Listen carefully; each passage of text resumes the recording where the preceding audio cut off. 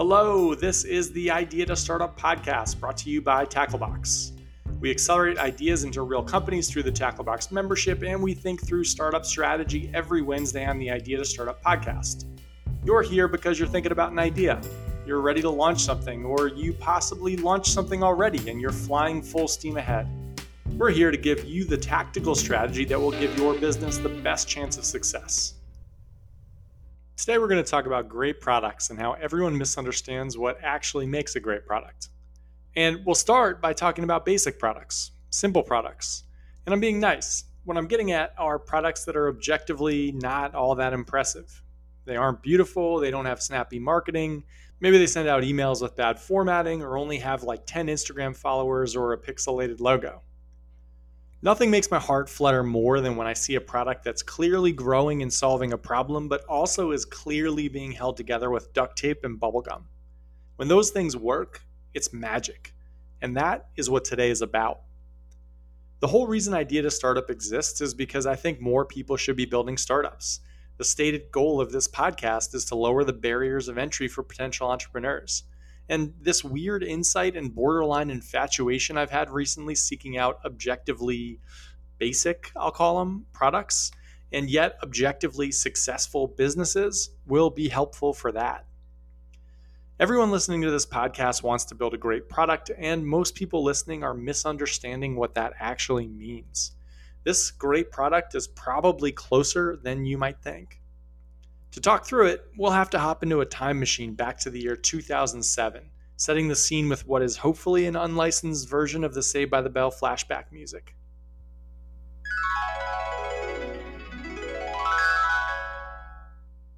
The year was 2007.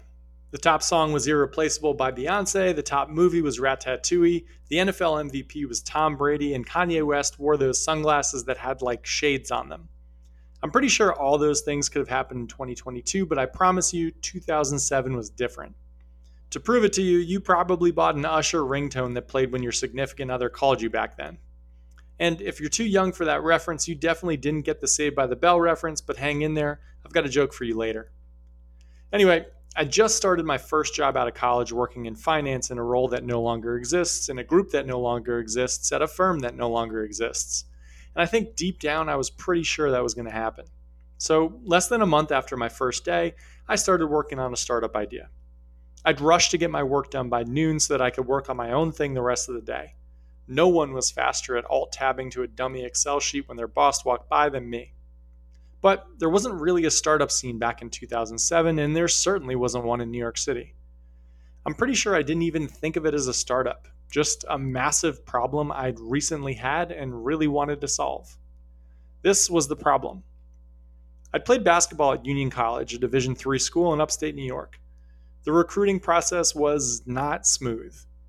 An integral part of that process included my mom and I going to the library where they had a VCR recorder, making copies of grainy VHS tapes of my high school games, and then mailing them to dozens of coaches all over the country along with a handwritten note and my high school and AAU game schedules. Then we'd wait. If a coach liked what he saw, he'd call or come and watch me in person. Eventually, this worked. I had coaches at my games and I had a bunch of options. But the process was stress-filled and all-encompassing. And for a lot of people, that process didn't work. Everyone I met at college who played sports had the same story, and it became clear how much dumb luck played in the process. Maybe a coach watched your tape closely, and maybe they didn't. Maybe they got it after a tough loss and just threw it in the garbage. Leaving something so important to luck rubbed me and the 200,000 other Division III athletes that compete each year completely wrong. So I decided to try and solve it.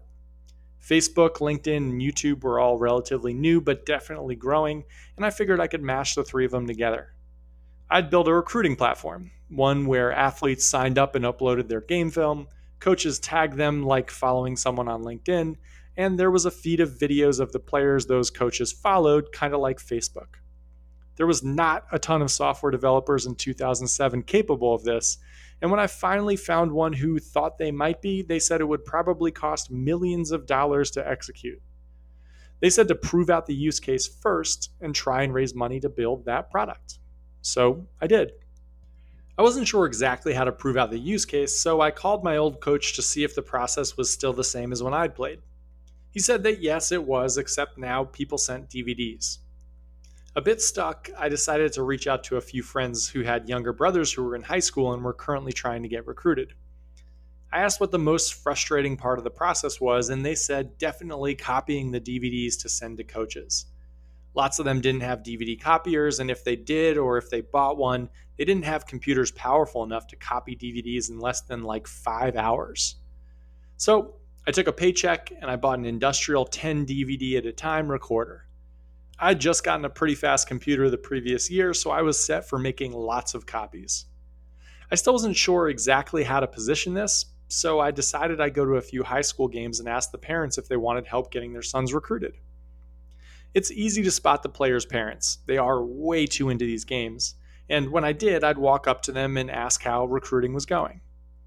I told one set of parents I had a business where I'd make 100 DVD copies of their son's game film and send those to 100 coaches. If they gave me their son's AAU and high school schedules, I'd include those too. I literally made all of this up on the spot. The dad asked how many different players' DVDs I sent to each coach at a time, which tipped me off to an idea of sending them out in bulk. It would definitely be cheaper that way. About 20, I said, again, just making it up on the spot. And how much would this cost? The mom added. I hesitated, then blurted out the first number that came to my mind. It would be $250. They seemed a bit confused. Well, for $250, I assume we need to supply the DVDs and pay for postage? I realized I'd just quoted a dramatically low price and stumbled into something about how, yes, they would need to provide the DVDs and postage, or the full package that I offered, another thing I made up, would cover all of it, but it was a higher price. And how do you choose who gets to be in the 20? The dad asked. Our son has a 4.0 GPA and he's scoring 20 points a game, and I promise you he would be a great addition to your package of 20 players. We can even write you a check right now, and we actually have one of his DVDs. We can give it to you. I was absolutely shocked. 5 minutes before, I was a total stranger, and now this guy was just going to write me a check. After this interaction, I decided to make one-pagers for my business to take to high school games. I upped my price to $500 with DVDs and postage included. I talked about looking for a batch of 20 players, and after a few games, had 20 customers. They usually had their DVDs on them at games just in case a coach had showed up, so the transaction usually happened on the spot with a check. I'd take their email to keep them in the loop. I literally couldn't believe what was happening. I didn't have a website. I didn't have a single successful customer in the past. I had a company name, the Hoopsbridge, but no official email address. I couldn't figure out how to make one, so I just used thehoopsbridge@gmail.com. And yet, my first batch of 20, along with around $2,500 in profit after the DVD purchases and shipping costs, came in 3 weeks after I had the idea. I couldn't believe it. This product, just making DVDs and shipping them, was objectively pretty bad. There was no automation, no site, no follow-up, no nothing. I just didn't understand how people were so interested. I guessed that their alternative was just so bad that anything could look good. Within a few weeks, I had 30 requests in my inbox from parents asking if their sons could get in the next batch of the Hoopsbridge recruiting package. I also had a few from parents of kids playing other sports. They asked when applications for soccer or lacrosse were. But that second batch never happened. Neither did soccer or lacrosse. Because I decided I had all the proof I needed to try and raise money and build my LinkedIn plus Facebook plus YouTube platform that would let all 350,000 high school recruits across all sports and divisions sign up within the year. I made a pitch deck, and I included all the emails parents had sent me to show how big of a problem this actually was. The last customer who eagerly paid $500 to be the 20th athlete included in my first batch was the last paying customer I would ever have. For years, I thought the reason that business failed was because I couldn't fundraise for it. I was young, I had no experience, and as I was trying to fundraise, 2008 hit. But that was never the problem. The Hoopsbridge didn't work because I didn't realize how beautiful that duct tape and bubblegum product really was. I didn't realize that great products have nothing to do with the product and everything to do with the delta. We'll talk more about that, about what I should have done, and about what you can do after some smooth jazz. I'm Brian Scordato, and this is the Idea to Startup podcast brought to you by Tacklebox, a monthly membership program that provides structure, strategy, and network for entrepreneurs testing and building startup ideas on the side. We help you flesh out and test your idea so you can understand its potential and start working purposefully towards that potential. We put everything we learned from 7 years helping over 350 idea stage entrepreneurs build businesses that raised over $100 million and are now worth nearly $1 billion into this program. It's a clear step-by-step path with target metrics that'll take you from idea to product. You'll get direct feedback from us as you build and a built-in network. It's the thing I would have killed for when I was working on my idea without direction or a team, which is exactly why we built it. The membership has grown fast the past few weeks. Come and join us. We're going to launch 250 businesses this year. One of those might as well be yours. Head to gettacklebox.com/no-whisper-ideas to get the podcast listeners deal. And if you do, I'll see you on Wednesday at our one-on-one strategy session. Back to it. Life is about context and alternatives. You might tell me you will never buy a $35 bagel, but I can tell you that you probably would. If you were at a restaurant and you were hungry and every other bagel was $75, I can almost guarantee you would buy that $35 bagel. Lots of entrepreneurs envision the choices their customers make in a vacuum. If you make an objectively great product, your customer will buy it. If you don't make an objectively great product, they won't. But it doesn't work like that. A product is exactly as compelling as the customer's alternatives. People buy and make decisions based on the delta between what they've got now and what they could have with you. I just moved up to 88th in Columbus. There's an incredible pizza shop 9 blocks away. If I lived in the suburbs and this pizza shop was 25 minutes away, I'd happily get in the car and go there every Friday. But there's a marginally worse pizza shop about 3 blocks away. In a taste test, the 9 blocks away pizza shop would win 100 out of 100 times. But in reality, I've lived here for 2 months and I've never gone to it. I've gone to the closer one a couple of times though. The alternative is what matters. The best version of the recruiting software I envisioned for the Hoops Bridge might have been that tech product. But I didn't realize the unbelievable use case I'd stumbled into. The janky, send us a DVD and a handwritten check and we'll send out a bunch of your stuff and hopefully someone watches it felt too amateurish to me. I wanted a clean, software-driven solution, something that could scale. I was in a rush to get to all 350,000 athletes. But to customers, the delta between that and their current process was enormous, way past the buy threshold. I didn't need software. Duct tape and bubblegum was plenty. The alternative to my duct tape and bubblegum solution was them staying up until 3 a.m. to swap in a new DVD to maximize their recording hours. It was searching high and low for coach addresses and going to Office Depot to buy padded envelopes and figuring out how many stamps they'd need. It was awful. I bumped into a parent years later who said they would have paid $5,000, not $500, for me to take this off their plates. The value was so high. This wasn't just sports. This was admission to college. This was their kid's future. Of course they'd pay for it. Most importantly, the whole process was so foreign. It's rare that any parent would have gone through the recruiting process before. Just someone telling them, hey, I've already done this. I was successful with it. I know how to do it. And here is how I will get your videos to the right coaches was enormously valuable. Trust was a huge feature. And me being an ex-college player who'd figured it out and was telling them I had a real process instead of whatever it was they were stumbling through now was comforting. One parent told me trying to get their kid recruited felt like walking through a pitch black room with your arms extended just trying to feel stuff out. Think of your idea like a seesaw. The less bad the current process, the better your product will have to be to create a delta big enough for someone to want to buy your product. The worse the current process, the objectively worse your product can be and still perform phenomenally well. It's hard to build an advanced product. Your route to success is much more likely to involve a basic product that just happens to be much better than a very terrible alternative. But what if you love building products? And what if you're convinced this can't work for you? That your customer won't put up with anything less than flawless design, sleek messaging, and perfect UX? What if you don't want to compromise? Warren Buffett is known as the greatest investor of all time.